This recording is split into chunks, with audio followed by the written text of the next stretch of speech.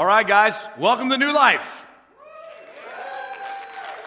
Okay, I see how some of you are. You'll be like, I shall not be moved. It's okay. It's all right. Welcome. I'm glad you guys are here. My name's Jeff. I'm one of the pastors on staff. I want to say a big hello to all of you that are worshiping with us down in the venue right now, as well as all of you that are worshiping with us out in North Platte. It's a great day. Listen, this past week, we just kicked off life groups. How many of you guys joined a life group? Anybody joined a life group? Let me hear from you. Come on. Wow, that's such a great response. Wow, that's great. We're going to get closer and closer to our goal of every single person being in a biblical community called a life group with each other. I do want to say a big thank you to all of our life group leaders and all of our life group hosts, those people that lead and those who open up their homes for groups to be led in. Thank you so much for giving of yourself so that we can truly make disciples here at New Life and not just have worship services. I also want to say, how many of you guys were here last Sunday? Let me hear from you if you were here last Sunday. Come on. Doesn't it feel good to be able to say that you were here 2 weeks in a row? I mean, it's the little things that count, guys. Seriously, it does. If this is your first week with us, though, I want to say thank you for coming. Last week, we kicked off our brand new teaching series called Live Dead, but we also kicked off our new service times. So these are new service times that we have here. We had 1,144 people worship with us last week. We had 49 first-time guests. That's incredible. If you're one of those first-time guests, welcome back, right? Welcome back. Glad to have you back with us. If this is your first time visiting with us, then man, thank you so much. You could have picked anywhere to worship, but you picked one of our North Platte campuses. Our North Platte campus or our Kearney campus to worship with us, and I'm thankful for that. But the biggest number that I want us to celebrate is that last week we had 5 people commit their life to Jesus and say, I want to follow Him for the rest of my life. Amen? Come on, that's good. That's the kind of number that matters, all right? So those other numbers are awesome. We should celebrate them, right? Because it's something that God's doing. But that last number really makes a big difference, especially in light of our current teaching series entitled Live Dead. Now, I know some of you might have a hard time with, why do we have to call the teaching series Live Dead? Does that even go together? Is that even biblical? Is that even right? Where in the world did you even get that from, Jeff? Well, I get it first and foremost from God's Word, but secondarily, I get it from a movement of missionaries around the world that they call their movement Live Dead. And when they go into these communities, they go in not living for themselves, but living for Christ. Biblically, though, we get it from Galatians chapter 2, verse 20, where the Bible says these words, I have been crucified with Christ. It is no longer I who live, but Christ who lives in me. We get it right from it's no longer I who live. If it's no longer I who live, that means death. But what are we living for? Christ who lives in me. And that's where our hope comes from. So we're dying to ourselves so we can come alive in Christ so that we can find the true hope that we need to find in this world. But we also get it from the words that Jesus spoke in Luke chapter 9. Here's the way Jesus says it. He goes, if anyone would come after me, he must deny himself and take up his cross daily and follow me.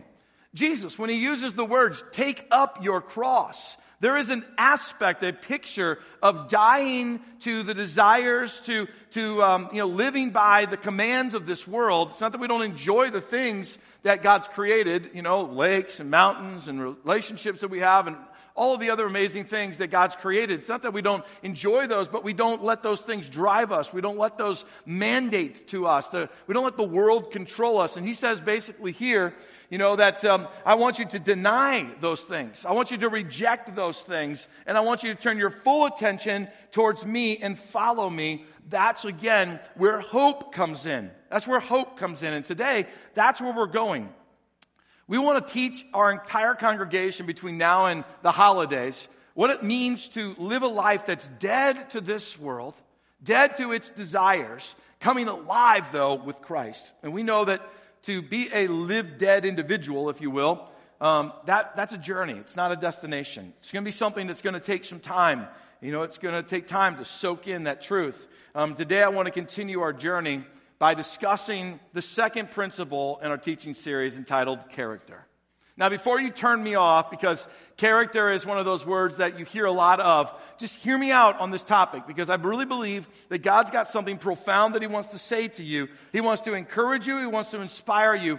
He also wants to challenge you with this word as we talk about character. So, what does it really look like to have Christ-centered character? Well, a few things. Number one, we need to know this. The character really becomes the mental and maybe even the moral, spiritually moral, if you will, qualities of a person. That's what makes up character. You know, the decisions that you make and how you act out on those. And, you know, what is the code in which you're living by? What is the moral code in which you're living by? And those things begin to define you as you live it out. And it becomes your character. Now, jumping back to the video that I introduced this sermon with, I was talking from the Sermon on the Mount, dealing with how Jesus dealt with character. And I think one of the greatest places to look when we're talking about character is what Jesus said. And Jesus had some profound things to say in what's called the Sermon on the Mount in Matthew chapter 5, when He laid out what we now refer to as the Beatitudes. These Beatitudes are really character statements that Jesus is mentioning. So if you want to know what does Christ-centered character look like, then this might be a great place to go. Let me just show you some of the examples of what I'm talking about. In Matthew chapter 5, verse 3, Jesus said these words, "Blessed are the poor in spirit, for theirs is the kingdom of heaven." Now, first and foremost, Jesus is not talking about the poor financially. He says, I'm talking about the poor in spirit. So what's the character quality that Jesus is saying that you have to have? He says you have to be humble. That's literally what He was saying. Have a character quality of humility. That would be where Jesus would start. Then he goes to the next verse, in verse 4, and He says, "Blessed are those who mourn, for they will be comforted." So Jesus is not talking about, blessed are you who sit around and cry all day. Blessed are you who have to carry a handkerchief with you so that you can wipe your tears and your snot away all day. That's not really what He's saying. What He's saying is, blessed are you who have the character quality of mourning. What does He mean by that? He means, blessed are you who have the character quality of confessing of sin and the repentance of sin. That's literally what He means by that, talking about our character as He speaks to that issue. Verse 5, He says, blessed are those who are meek, for they will inherit the earth. Basically, He's saying, have the character quality of being gentle. Meek would mean to be gentle. That's the character quality. So what does Christ-centered character look like? He's laying it out for us right here. Let's go to the next one, verse 6. Blessed are those who hunger and they thirst after righteousness, for they will be filled. Oh, that's maybe a more easy one to understand. Righteousness, if you want to know an easy way to say it, is to live right before God. So what's the character quality that Jesus is saying every man and woman on this earth should be striving for and living by? He's saying you got to strive to have a character that's desiring to be sin-free. That's part of the character of a Christ-centered individual, that we're striving to live sin-free. Now, we're human and we're going to fail. We're going to fall on our face, but God wants us to have that desire in our heart. That's part of the character quality He wants to see in us. What else does it mean? Let's go to the next one, verse 7. Blessed are those, right? Blessed are the merciful, for they will be shown mercy. It's simple. Jesus is saying, have the character quality of compassion. Compassion. That would be part of Christ-centered character. Then He goes on and He says in verse 8, blessed are the pure in heart, for they will see God. What's the character quality there? The pure in heart. Have the right motives. Christ-centered, biblical, godly motives in the decisions that you make and the way you interact with people. This is all Jesus speaking to your character. Then lastly that I want to highlight is verse 9. Blessed are the peacemakers, for they will be called sons of God. Blessed are the peacemakers. What's the character quality He's trying to drive home? Blessed are those who help protect unity. You might not agree with everything that I do, say, how we lead the church. Right? I got it. Because we're not always going to agree on everything. Those are at many times, the minor pieces. What's the major pieces that we can all agree on, though? We can all agree on the fact that Jesus came, He gave His life on the cross, and He rose again from the grave so that you and me might have a relationship with God through Christ and through Christ only. And that God's Word is the solid truth, and there is no other truth besides God's Word, right? And that God sent His Holy Spirit to live in us and to fill us and to move through us, right? And I can go on and on. Those are the things that really matter. And that's what I'm asking you. Have the character quality of Christ, and let's protect the unity of our church, right? And let's all strive for those things that are greater. Amen? So that's an example of what godly character looks like. So how is a Christ-centered character built then? Well, that's where we're going to land on our key scripture for today in Romans chapter 5, starting in verse 3. How do you build Christ-centered character? Here's what Paul says. He was talking about some things earlier, and so he picks up in verse 3. He goes, not only so about those things, but we also, what? We rejoice. We rejoice in our sufferings because we know that suffering produces perseverance. Perseverance produces character, and character what? Hope. So how is Christ-centered character built? Here's where it starts. It first starts with suffering. Suffering is the gateway to character. Now I know the word suffering is not the best word. In fact, that word suffering can be scary at times. It can even be somewhat intimidating. It conjures up an image or a feeling of past pain as you've gone through maybe horrific moments of suffering in your past. The word suffering itself is a word that gives the illusion or the picture of something being crushed or squeezed. Like, have you ever taken an orange and you tried to get fresh orange juice? And so you started crushing and squeezing it to get all of the juice out of it? Suffering can feel like that. It can feel like as if you're getting crushed and squeezed and all the life is coming out of you at times. Physically, emotionally, financially, right? Even spiritually, it can feel that way. But what does suffering really look like? Many times when that question is brought up in a church context, we quickly go back to the Old Testament, to the story of a man by the name of Job. Job, who had everything. He was a great leader. He had an incredible family. He had amazing wealth. He had a great business. And through a sequence of events, servant after servant walks through his doors and tells him, you just lost this child. You just lost this portion of your family. You just lost that business. You just lost your leadership. You just lost this. You just lost that. And through a horrific scenario of events, Job experiences what we would consider today as being one of the most off the charts suffering moment that man may have ever experienced in his entire life. And then we kind of go, man, that is so deep. How do I even identify with that? So what does suffering look like in 2016? It can look like the loss of someone that you love deeply. You suffer with that. It can look like the loss of a job, unexpectedly or expectedly. But it could also be as more minor, per se, as a disagreement or an argument that happens between two close friends. So suffering can be extreme. And suffering can appear as minor, but we do know that suffering is something that it shakes us. It shakes us from our normal daily routine. And you kind of know what I mean. If you've gone through suffering, you know that there's at times that things that you suffer with have caused you to lose sleep. They've caused others to have so much stress in their life that they maybe even have gotten sick, or even ulcers have come.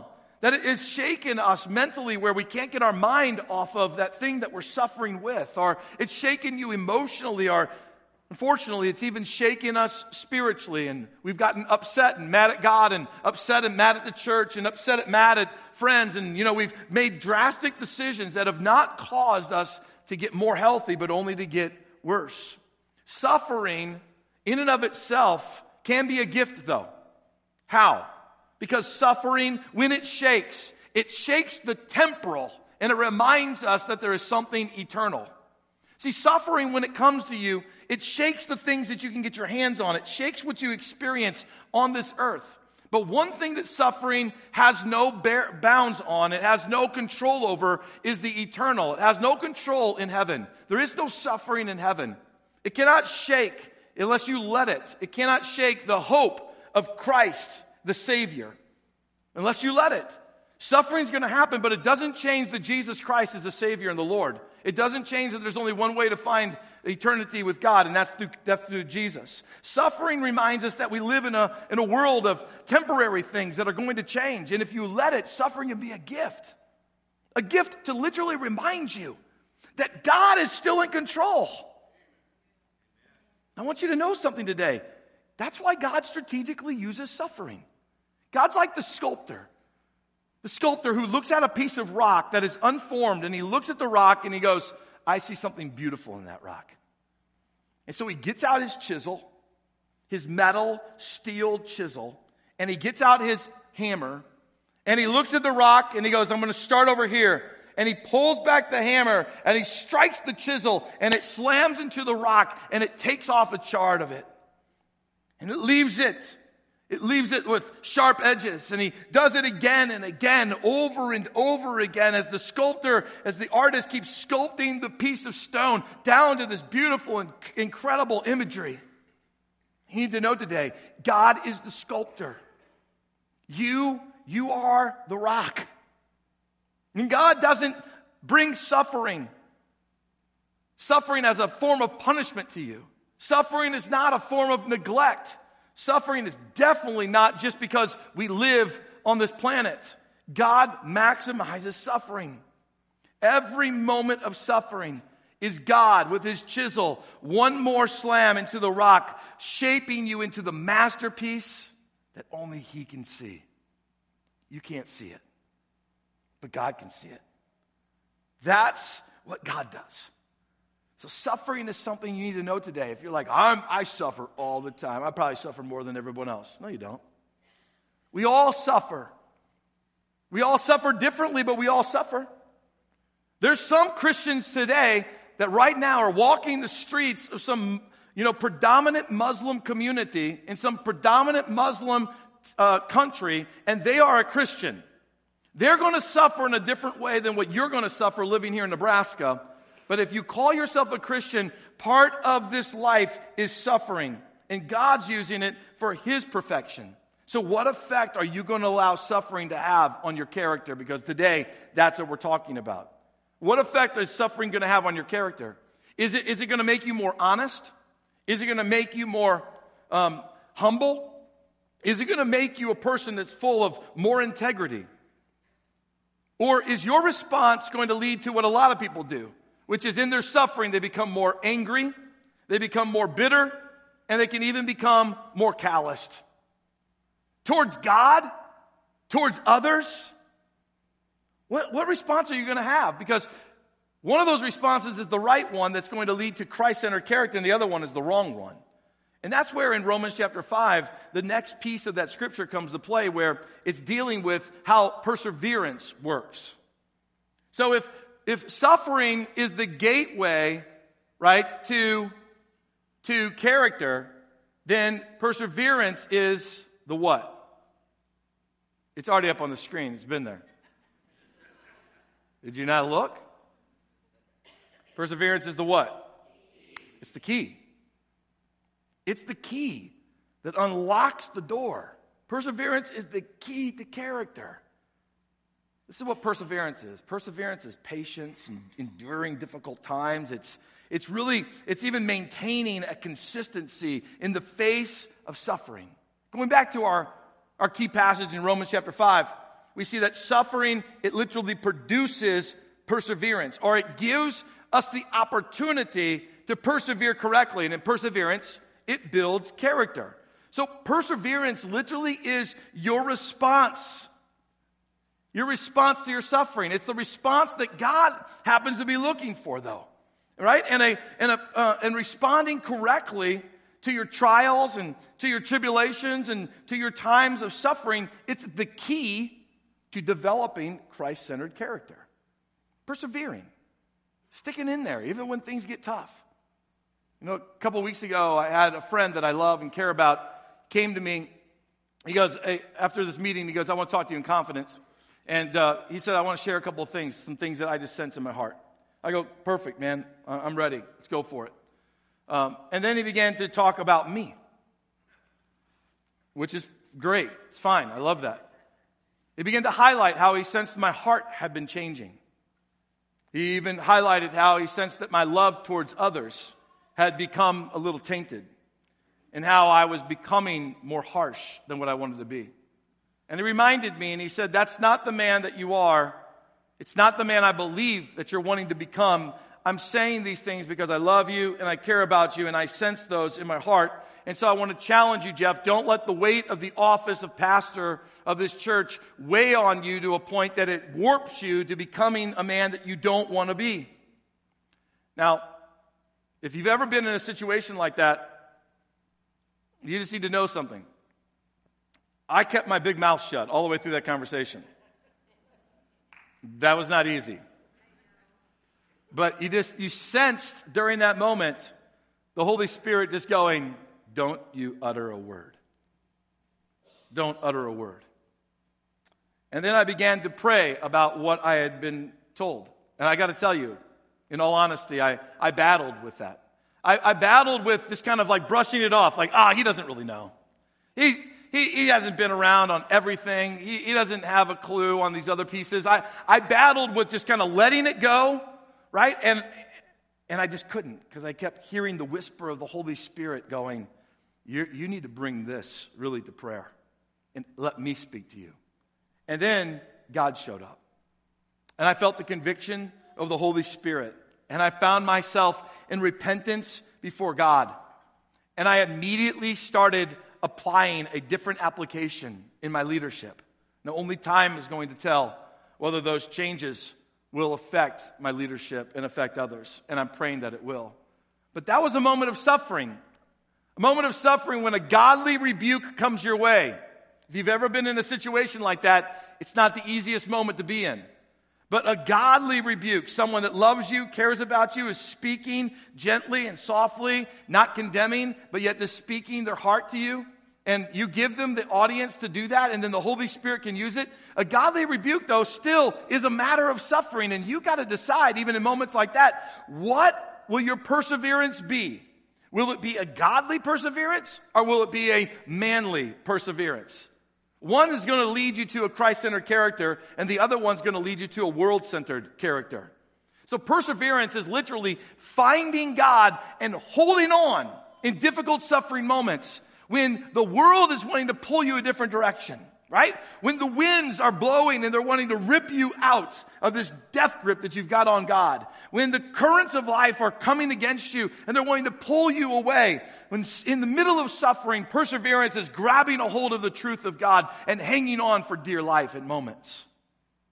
But it's also, like Paul says in verse 3, Romans chapter 5, it's an attitude of rejoicing.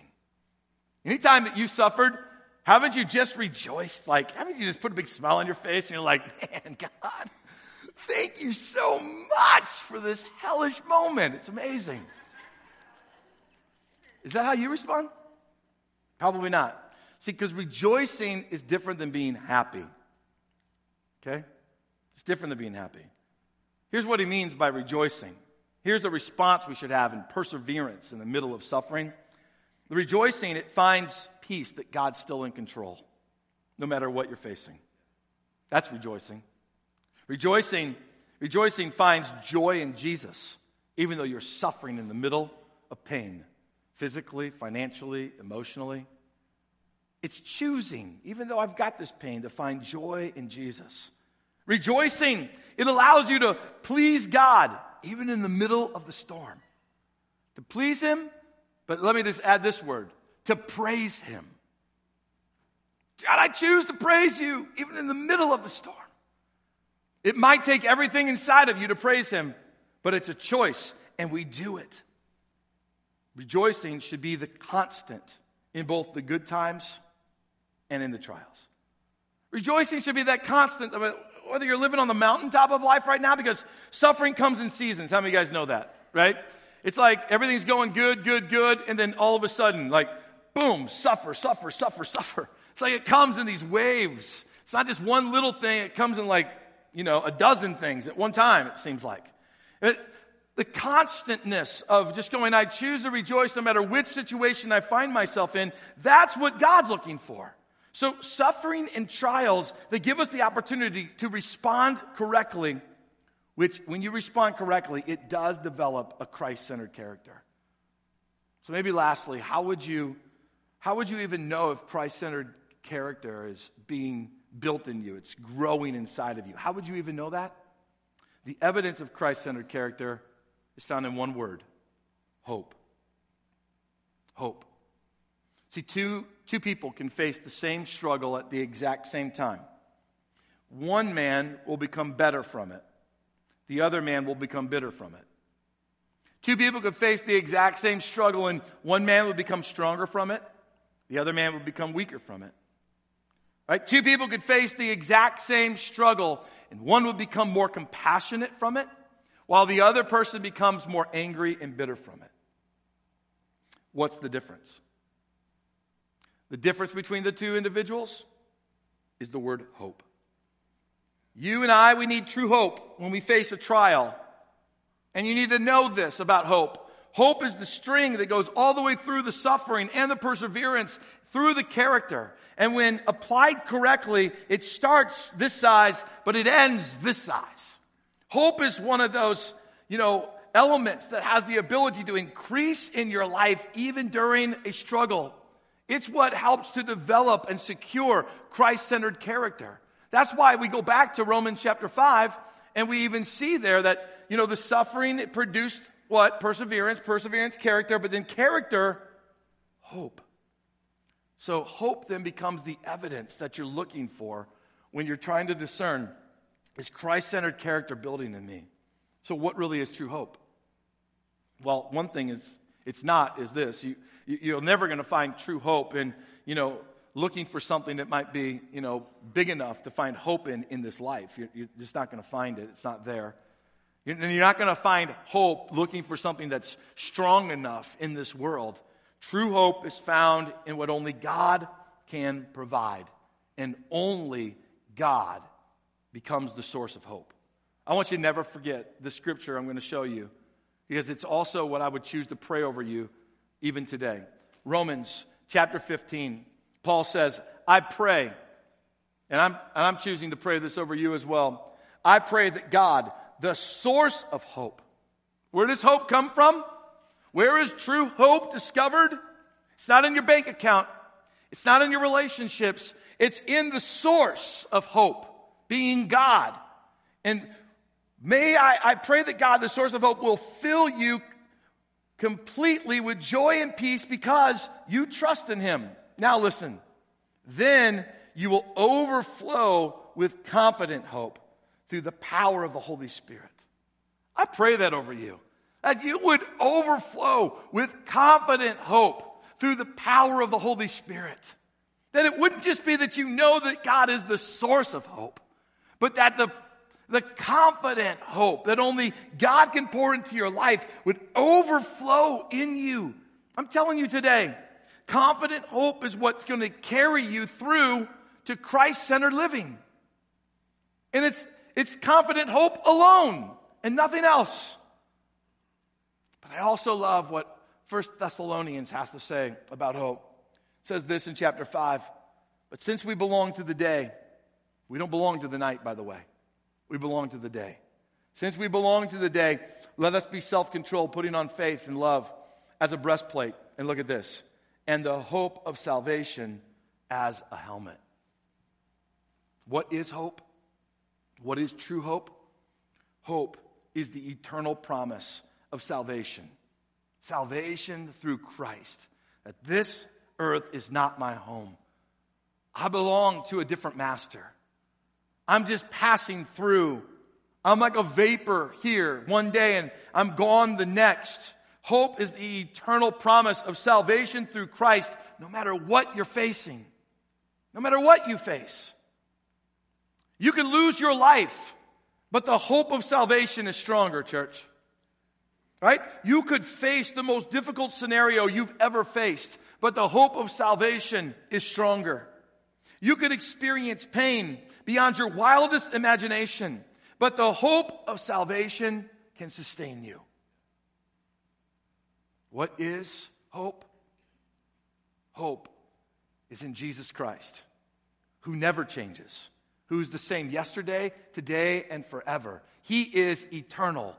Suffering reminds us that the temporal, this earth, it shifts and it shakes and it brings pain. And it should remind us that Jesus is stable, never changing, always full of hope and salvation and grace, always full of the answer. Amen? Amen. So today, I want to encourage you, put your life completely in the hands of Jesus this morning. Make a choice. Make a choice today to live dead to this world and alive with Christ. Put your complete hope in Jesus. And if today you're in a place where you're suffering, you're in a place today where you're facing a trial, a tribulation, you're facing something that's very difficult and it's come your way, I want you to know something today. God is here. And He's here to remind you that you can put your hope in Him and you can put your trust in Him and He'll be the one that will see you through.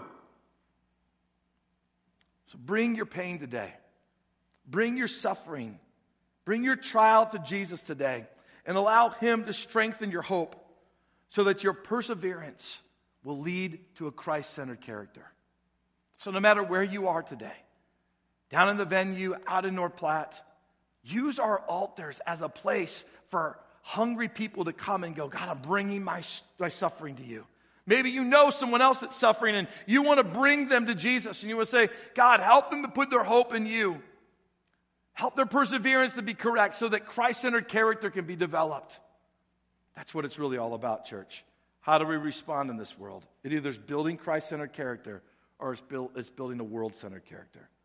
Why don't you stand with me? Let's pray. Lord, we thank you that you are the hope in which we stand on. You are unchanging. You are unshakable. Lord, the world shakes around us, but Lord, you are the constant. You are stable. And today we choose to run to you. We choose to say, God, we want to put our hope in you. Because we want Christ-centered character to be developed in us. We know we're going to go through moments of suffering. Lord, help us to respond correctly. Even today, in this moment where we're going to spend these next few moments in singing and in worshiping and, in adoration of you, God. May it be a time of also confession where we come to you and we confess that, Lord, we're struggling, we're overwhelmed, we don't know where to turn. Lord, we need you. Lord, so many times we say that it's no longer I who live, but Christ who lives in me. But Lord, when suffering happens, we tend to try to come back out of the grave and we want to grab a hold of things and we want to control them. Lord, that's not the right action. You want us to pick up our cross daily, not when we feel like it. So today, Lord, we pick up our cross. We run to you. Say, Lord, you are big enough for our suffering. You are strong enough for our trials. You can sustain us through our tribulations. We choose to run to you. We choose to trust in you. Now, Lord, will you fill this church with hope that's beyond us? Will you draw us in even closer than we've ever been before as we put our complete faith and hope in the Lord Jesus Christ? Amen.